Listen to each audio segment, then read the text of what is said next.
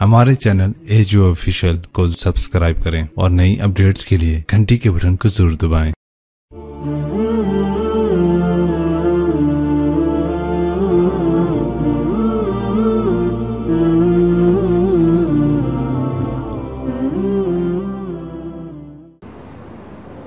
मैं कभी तफसील में इस किस्से को नहीं सुना सका कि मेरे जज्बात मेरे ऊपर गालिब आ जाते हैं, मेरे अल्फाज बिखर जाते हैं, टूट जाते हैं, मेरा बंद टूट जाता है।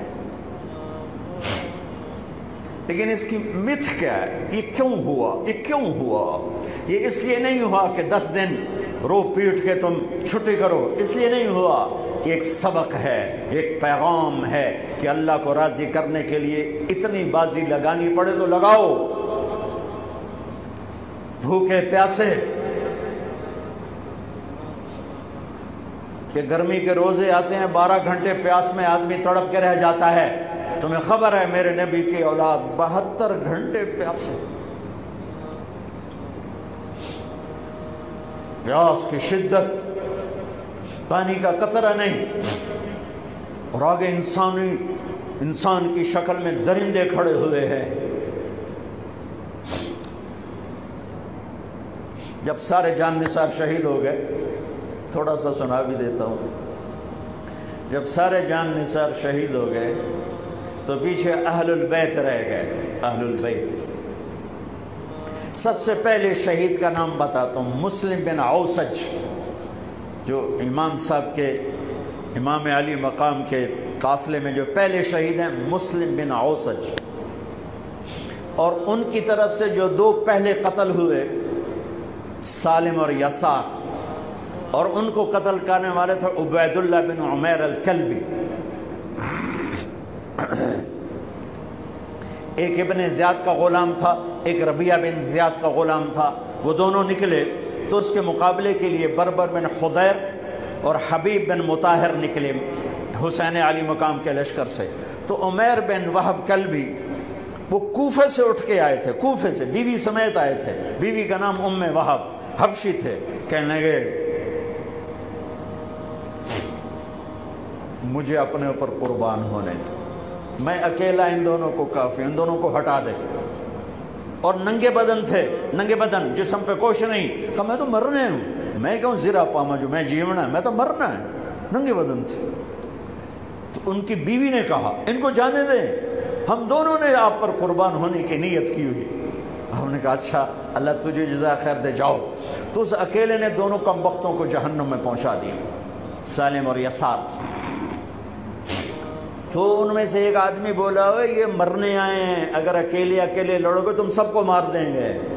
और तुसी तो जीवन दे तलबगार हो, मरण दे तलबगार है। मरण वाले नूं मारना कोई सौखा काम हुंदा है। और इन पर कट्ठे हमला करो। फिर हमला आम हुआ। तो पहले शहीद इधर से मुस्लिम बिन औसज, जब वो गिर रहे थे तो कह रहे थे हुसैन की हिफाजत करना जब तक सांसों में सांस बाकी।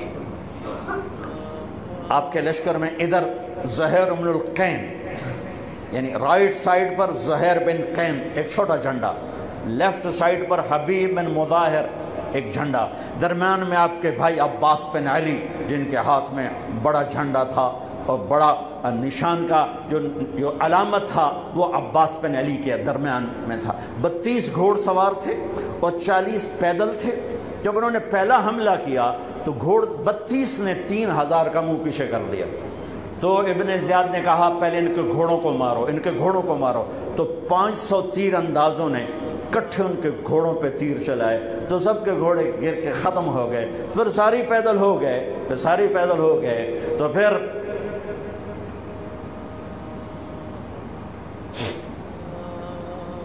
मैं अटक जाता हूँ,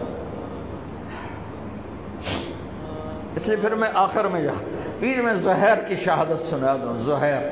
ज़ुहैर इब्नुल कैन, जब नमाज का वक्त आया, ज़ुहर का वक्त दाखिल हुआ, तो आपने इशारा किया, ज़ुहैर ये शिमर से कहो नमाज पढ़ने दे, नमाज पढ़ने दे। हाँ, अगर 1439 साल में नमाज की माफ़ी होती तो अहले करबला को होती।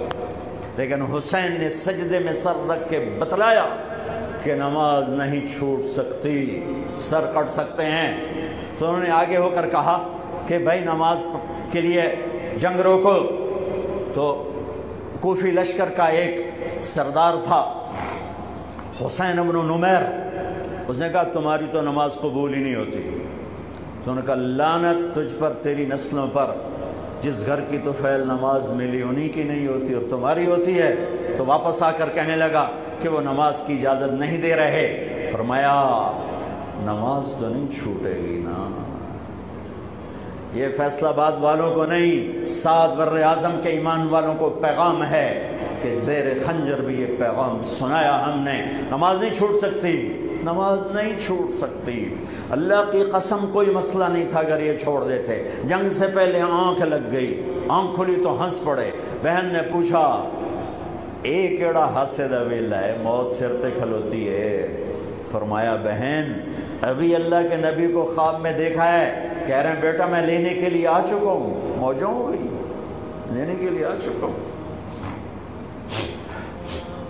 چھوڑ دیتے تو پھر گلستان کالونی والوں کو بھی گنجائش مل جاتی، چھٹی جا سکتی ہے۔ 6 بر اعظم کے انسانوں کو پیغام دیا کہ ٹکڑے ٹکڑے ہو جاؤ، نماز نہیں چھوٹ سکتی۔ فرمایا آدھے نماز پڑھو آدھے جنگ کرو، صلاۃ خوف۔ آدھوں نے نماز پڑھی آدھوں نے جنگ کی، 15-20 تو پہلے شہید ہو چکے تھے، پھر آدھوں جنہوں نے نماز پڑھی تھی انہوں نے جنگ کی اور دوسروں نے جا کے نماز ادا کی۔ اثر سے پہلے سب جب زہیر گرنے لگے تو انہوں نے حضرت حسین کے کندھے پر یوں ہاتھ مارا، گرتے گرتے اقبل ہدیت ہادیا مہدیا اليوم تلقى جدك النبي حسنا والمرتضى عليا والشهيد الجعفر الكمية واسد الله المحيا۔ ہاں آگے بڑھ، تیرے لیے تیرا نانا پھولوں کے ہار لے کے کھڑا ہوا، آگے بڑھ، آج تیری ملاقات کا دن ہے۔ آج تو اپنے بھائی حسن سے ملے گا، باپ علی سے ملے گا، چچا جعفر سے ملے گا، اسد اللہ حمزہ سے آج تیری ملاقات ہے۔ ان اشعار کے ساتھ آپ نے جان اپنے اللہ کو سپرد فرمائی۔ جب سارے جان نثار ختم ہو گئے، اب اہل البیت کی باری آئی تو سب سے پہلے آپ کے بیٹے علی الاکبر نے تلوار اٹھائی، کہا ابا جان آپ سے پہلے مرنا چاہتا ہوں، آپ کو مرتا نہیں دیکھ سکتا، آپ سے پہلے مرنا چاہتا ہوں، مجھے اجازت دیجیے۔ ہم نے کہا بڑھو اللہ کے نام پر، جا ملو اپنے اجداد کے ساتھ۔ تو بڑے حسین تھے علی الاکبر، جس طرف گئے وہ آگے آگے، کوفی آگے آگے، یہ پیچھے پیچھے، تو 1 اور 3000 کیا مقابلہ تھا۔ آخر خاک و خون میں لوٹائے گئے، تڑپ کے گرے۔ تو پھر حسن کے بیٹے قاسم کا چچا، میں نہیں جانا، اس قافلے میں، اس حسینی قافلے میں اہل البیت وہ 17 قتل ہوئے، ان میں سب سے حسین قاسم تھے، قاسم بن حسن، قاسم بن حسن۔ جب ان پر تلوار کا وار پڑا تو ان کا ہاتھ کٹا اور نیچے گرے تو انہوں نے کہا یا اماں، ہائے چچا۔ تو حضرت حسین زخموں سے چور ہو چکے تھے، لیکن جس سے بجھتی شمع بھڑکتی ہے، اب زخمی شیر کی طرح لپکے اور کائی کی طرح مجمع کو چیرا۔ جب وہاں پہنچے تو وہ ایڑیاں رگڑ رہے تھے اور خاک و خون میں لت پت تھے، تو اٹھا کے سینے سے لگایا، ان کی آخری ہچکیاں ان کے سینے پہ ختم ہوئیں۔ کہنے لگے بھتیجے آج تیرا چچا بڑا بے بس ہے، آج وہ تیری مدد کو نہیں آ سکتا ہے، لیکن ایک دن آنے والا ہے جب تیرے نانے کی عدالت میں فیصلہ ہوگا۔ پھر ان کی لاش کو اٹھایا،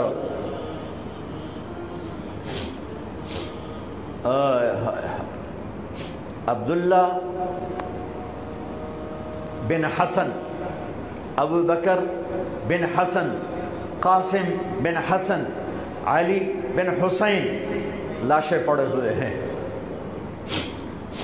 عبداللہ بن عقیل، عبد الرحمن بن عقیل علی کے بھائی لاشیں پڑے ہوئے ہیں، اپنے بھائی عباس بن علی، محمد بن علی، عبداللہ بن علی، عثمان بن علی، ابو بکر بن علی اور حسین بن علی، 5 بھائی پہلے لاشیں پڑے ہوئے ہیں۔ اون بن عبداللہ بن جعفر، محمد بن عبداللہ بن جعفر، عبد الرحمن بن مسلم بن عقیل، جعفر بن مسلم بن عقیل، عبداللہ بن مسلم بن عقیل، عبداللہ بن ابو سعید بن عقیل، یہ سب اہل البیت ہیں جن کے لاشوں کے انبار ہیں۔ اور آخر میں ایک بچہ 2 سال کا عبداللہ، آپ کو خواب و خیال بھی نہیں تھا کہ اس بچے پر بھی کوئی اس طرح کا ظلم و ستم ڈھائے گا، تو آپ جب اکیلے رہ گئے تو آپ نے کہا عبداللہ کو بھیجو۔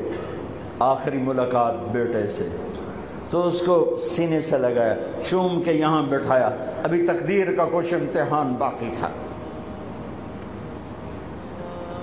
2 سال کا بچہ، شامی لشکر سے بنو اسد کا ایک بنو ابن الموقد، اس نے تیر جو چلایا، خطا بھی جا سکتا تھا، یہاں آ کے لگا اور پار ہو گیا، بچے کی گردن ایسے ڈھلک گئی، یہاں امام علی مقام۔ ارے بھائی، میں قطر ہاسپٹل گیا کسی کام، تو وہاں کسی کا بچہ تھا منگوڑے میں، ہاسپٹل میں، وہ اسے تڑپ رہا تھا، پتہ نہیں اس سے کیا تھا، اور اس کی ماں ایسے اس کو کھڑی دیکھ، یہ منظر میں آج تک نہیں بھولا۔ اس ماں کے چہرہ، صرف اس کی آنکھیں نہیں رو رہی تھی، مجھے اس کا سارا وجود روتا ہوا دکھائی دیا۔ اس بچے کے اوپر ڈاکٹر کھڑے ہوئے ہیں، اچھا نہیں کیا، مجھے نہیں پتا اس کو کیا تھا، وہ ایسے بے قرار ہو کے تڑپ رہا تھا۔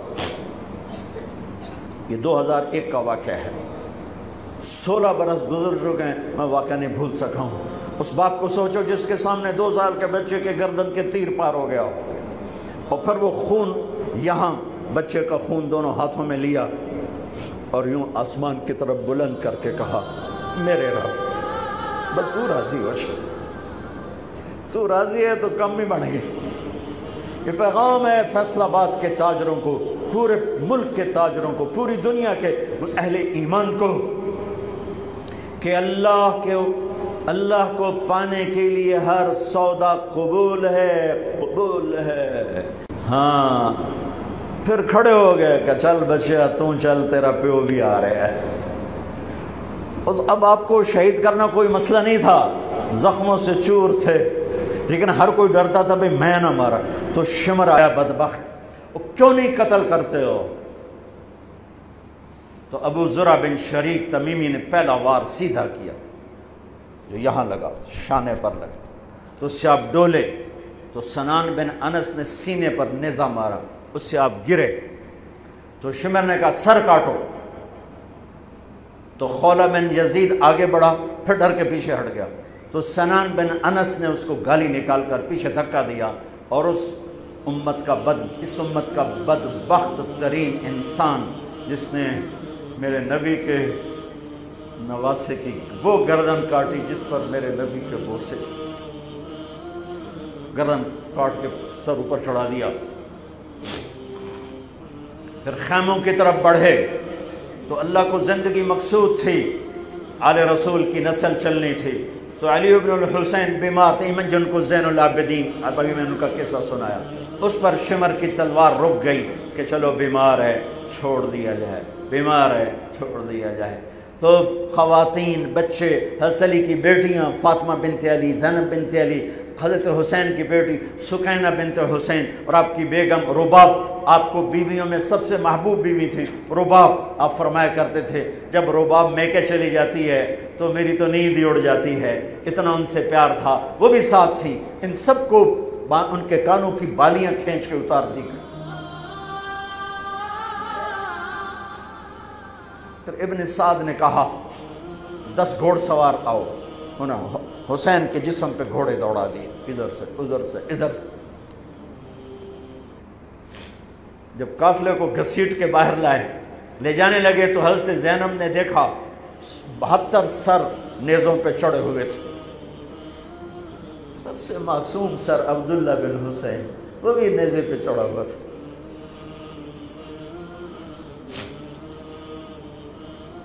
ہم نے کربلا کو افسانہ بنا دیا، یہ کمائی کا ذریعہ بنا لیا۔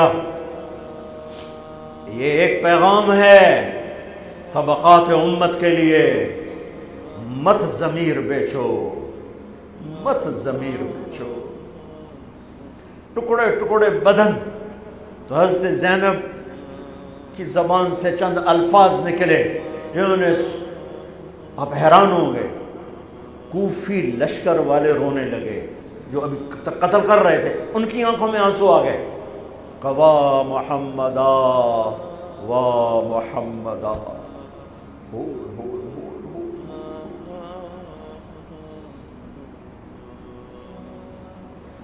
اے محمد مصطفیٰ، اے محمد مصطفیٰ، ھذا حسین بالعراء مزمل الدماء مقطع الاعضاء، وا محمدا وا محمدا، اے محمد مصطفیٰ، اے محمد مصطفیٰ، بناتک السبایا ذریتک مقتلہ تصفی علیہا الریاح۔ آج حسین کی بارات ہے محمد مصطفیٰ، آج تیرے نواسے کی بارات ہے، آج اس نے اپنی بوٹیوں کا ہار گلے میں ڈالا ہے، اپنے خون کے قطروں سے بنا ہوا لباس پہنا ہے، آج وہ سرخ جوڑے میں بڑا حسین نظر آ رہا، آج وہ سرخ جوڑے میں بہت پیارا لگ رہا، اس کا جسم بکھرا ہوا ہے، اس کی بوٹیاں بکھر گئیں، اس کے بدن کے ٹکڑے ٹکڑے ہو گئے، آج اس کا لاشا پڑا ہے۔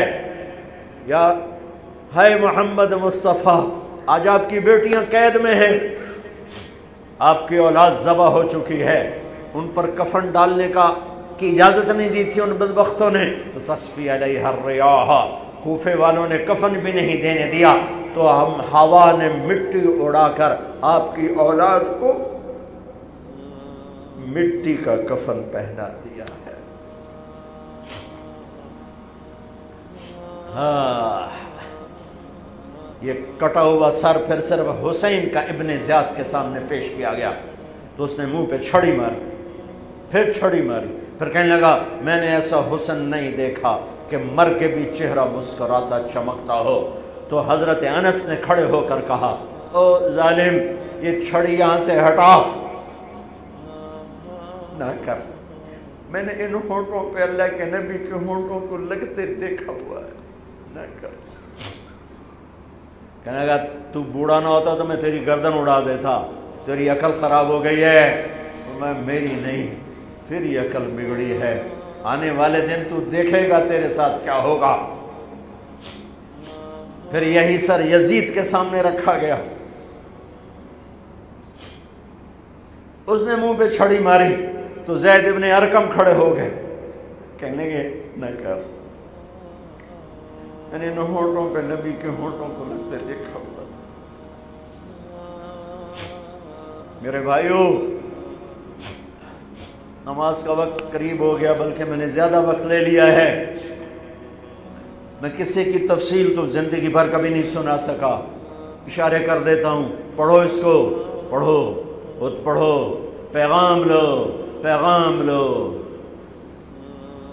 ہے ظلم کا ساتھ نہیں دیا، جھوٹ کا ساتھ نہیں دیا، ذبح ہو گئے نسل سمیت، بچوں سمیت، پوری دنیا کے تجار کو پیغام ہے، جھوٹ سے بچ، خیانت سے بچ، سارے دفتر والوں کو پیغام ہے، رشوت سے بچو، رشوت سے بچو، ظلم و ستم ڈھانے سے بچو، ساری دنیا کے، میرے ملک کا ایک ایک طبقہ ضمیر بیچ کے سویا ہوا ہے،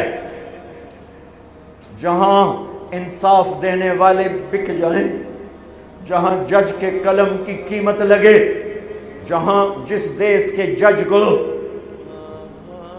خریدا جا سکتا، جس کے قلم کو خریدا جا سکے، جس دیس کے وکیل کو خریدا جا سکے، جس دیس میں جھوٹے مقدموں کی بھرمار ہو، جس دیس کا ڈاکٹر مریض کو مریض نہ سمجھے، گاہک سمجھے،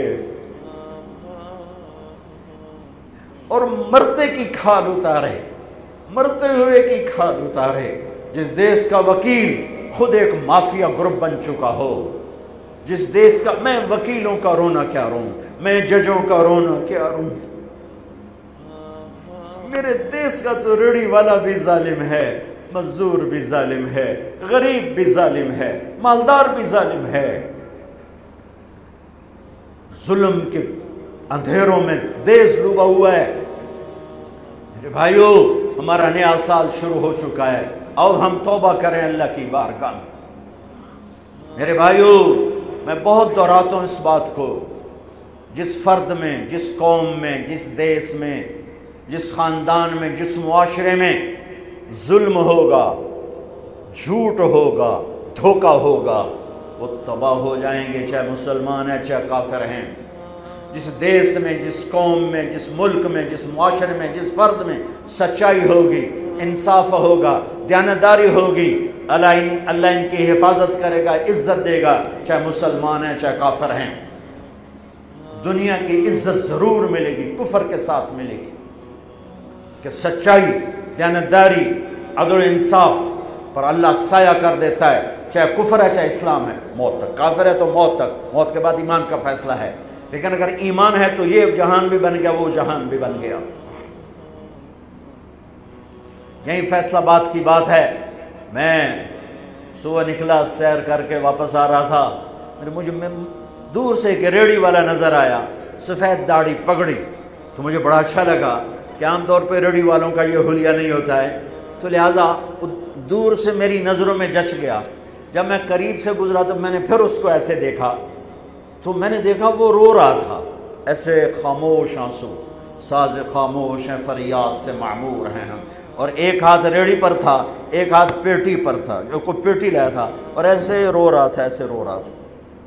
تو میں رک گیا، میں نے کہا بزرگو خیریت تو ہے، آپ کیوں رو رہے ہیں؟ تو اس نے مجھے کوئی جواب نہیں دیا، اس نے پیٹی ایسے اٹھا دی میرے آگے، تو وہ پیٹی سیب کی تھی، اس کے اوپر سیب ٹھیک تھے، نیچے سارے گلے ہوئے سیب تھے، تو سارے سیب ایسے بکھر گئے۔ یہ پیٹی میں سیب بھرنے والا نہ تو وکیل ہے، نہ تو ڈاکٹر ہے، نہ تو بھوانے بازار کا تاجر ہے، نہ وہ سیشن کورٹ کا جج ہے، نہ وہ کوئی ڈی سی او ہے، نہ وہ کوئی تحصیلدار ہے، وہ مزدور ہے، غریب آدمی ہے۔ غریب کا ظلم بتا رہا ہوں۔ تو جب سیب بکھرے تو میں اس کو دیکھوں، سیبوں کو دیکھوں، مجھ سے کہنے لگا، کوئی اردو سپیکنگ تھا، پنجابی نہیں تھا، اردو سے کہنے لگا، بیٹا میں بہت غریب، اس کی بہت، اور جب اس نے زور ڈالا نا، میں بہت غریب، انہیں ایسے لگا مجھے جیسے کسی نے چھری سے میرا کلیجہ چیر کے ڈالا، میرے آنسو نکل پڑے، میں اب رو رہا ہوں۔ اس واقعے کو 30 سال گزر چکے۔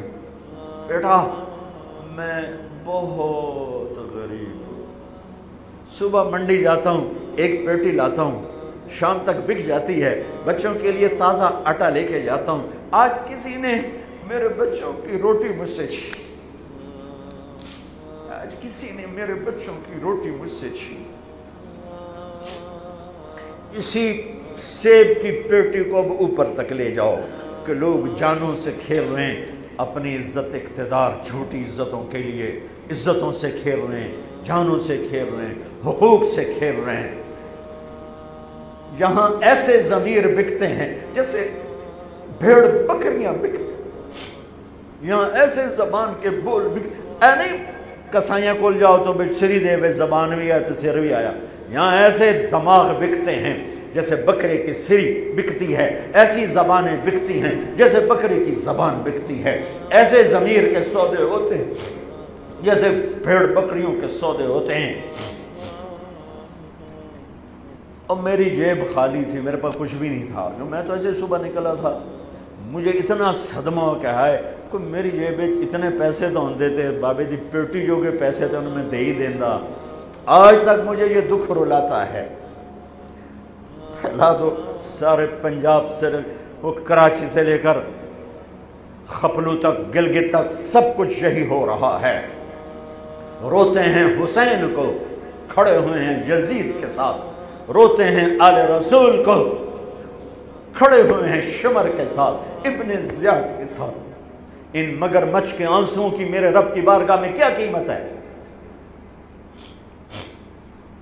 میرا معاشرہ ظلم و ستم میں ڈوب چکا ہے۔ کہتے کہتے کہتے کہتے عمر بیت گئی۔ بھائیو جتنے بیٹھے ہو اتنے تو توبہ کریں ہم، کہ آؤ بھائی آج ہم اپنے اللہ کو راضی کرنا، اپنی زندگی کی منزل بنائیں، اپنی زندگی کا مقصد بنائیں۔ ظلم سے نکلو، جھوٹ سے نکلو، بہتان سے نکلو، رشوت سے نکلو، حرام سے نکلو، شراب سے نکلو، زنا سے نکلو، بدکاری سے نکلو، فحاشی سے نکلو، جوئے سے نکلو، جھوٹے مقدموں سے نکلو، جھوٹی گواہیوں سے نکلو۔ قتیبہ بن بکار کی مجلس میں مصر کا بادشاہ واز سنتا تھا، 18 برس آتا رہا، 18 برس، اور ہر سال 1000 دینار، 1000 دینار ان کو گفٹ کرتا تھا، 1000 دینار، کوئی 10 کروڑ روپیہ بنتا ہے، 1000 دینار۔ 18 سال کے بعد ایک فتوے پہ دستخط مانگے کہ یہاں سائن کر دیں، فتویٰ غلط تھا۔ انہوں نے کہا مولوی نے 18,000 دینار دیتے کیوں نہیں کرے گا؟ انہوں نے فرمایا یہ تو شرعاً خلاف ہے، میں کیسے دستخط کروں؟ وہ کہنے لگا کرنے پڑیں گے۔ کہا میرا ضمیر نہیں تم ایسے خرید سکتے، میں نہیں کروں گا۔ کہنے لگا میرے 18,000 دینار واپس کر۔ 18,000 دینار اربوں روپیہ بن چکا ہے۔ انہوں نے کہا مولوی بھکھا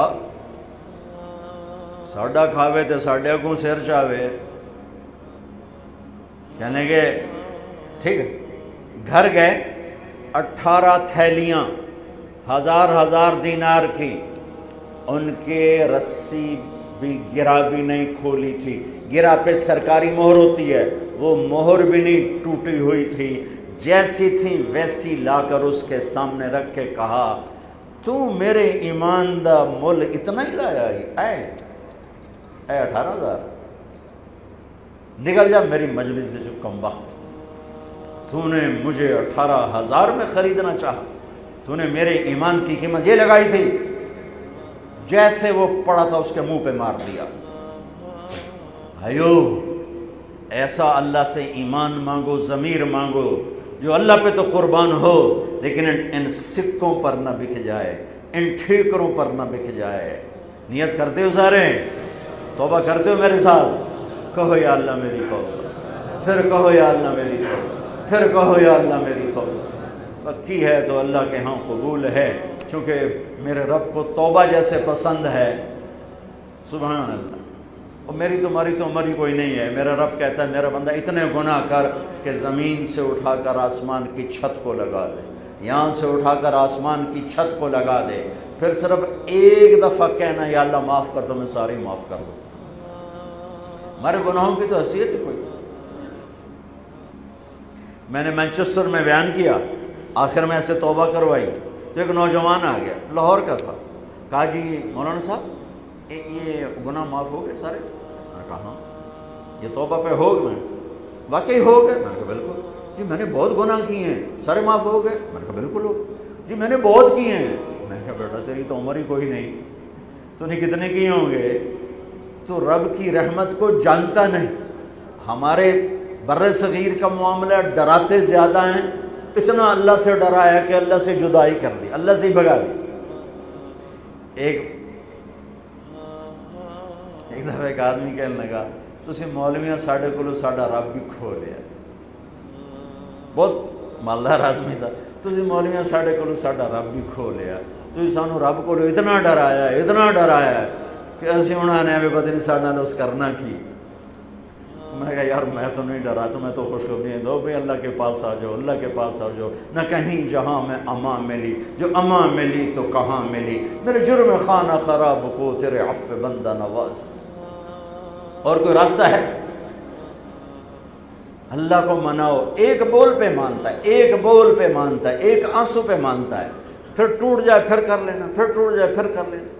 اور یہ تبلیغ کا کام، اس کو سیکھنے کی محنت ہے، اللہ ہمت دے تو ٹائم لگانا۔ نیا سال شروع ہو رہا ہے، کسی سے لڑے ہوئے ہو صلح کرو، کسی کا حق مار کے بیٹھے ہو واپس کر دو، نہیں کرنے کی طاقت تو جا کے معافی مانگ لو کہ جب ہوگا میں دے دوں گا، جب ہوگا میں دے دوں گا۔ کسی کے ساتھ بغض ہے دل کو صاف کرو، کسی کا نفرت ہے دل کو صاف کرو، کسی سے بائیکاٹ کیا ہوا ہے ابھی جا کے اس سے مل لو، اس سے ملاقات کر لو اور اس سے سینے سے لگا لو کہ نیا سال اس طرح شروع ہو کہ ہمارا دل پوری دنیا کے لوگوں سے صاف ہو، تو اللہ تعالیٰ بھی ہمارے گناہوں کو صاف فرمائے گا، معاف فرمائے گا۔ اللہ تعالیٰ ہمیں اور آپ کو عمل کی توفیق بخشے۔ جتنا مجمع آئے ہو، اگر نماز میں سستی ہے تو بھائی آج کے بعد نماز نہیں چھوڑ، ٹھیک ہے نا؟